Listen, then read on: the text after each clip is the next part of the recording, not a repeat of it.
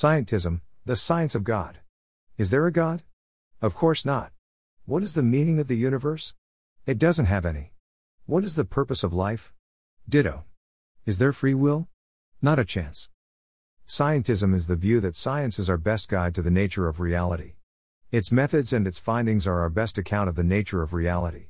Alex Rosenberg, philosopher. Let's be clear.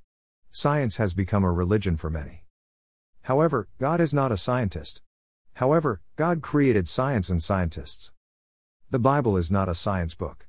But it contains countless references to what scientists argue are incomplete scientifically.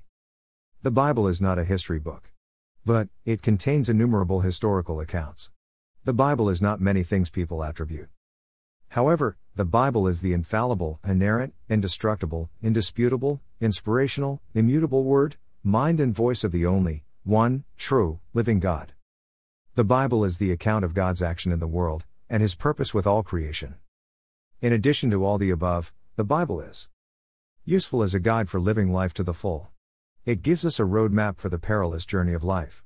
Or to put it another way, on our voyage through life's ocean, the Bible is an anchor. Useful as a storehouse of wonderful stories for children and grown-ups. Remember Noah and the ark? Joseph's coat of many colors? Daniel in the lion's den? Jonah and the fish? The parables of Jesus? These stories emphasize the triumphs and failures of ordinary people. Useful as a refuge in trouble.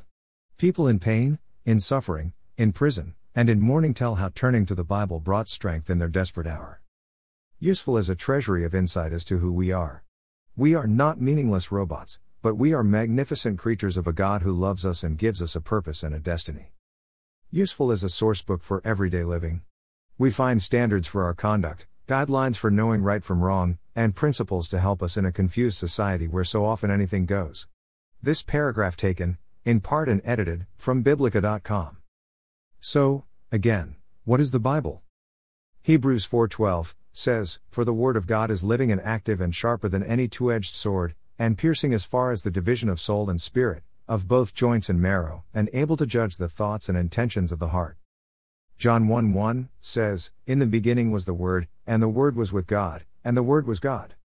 1 Thessalonians 2:13 says, "You accepted it not as the word of men, but for what it really is, the Word of God, which also performs its work in you who believe."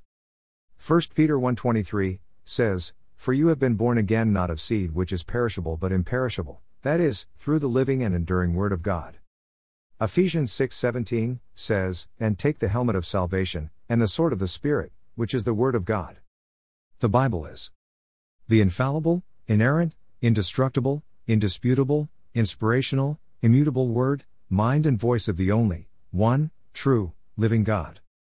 The Bible also has a few words to say about the likes of Alex Rosenberg or anyone of scientism.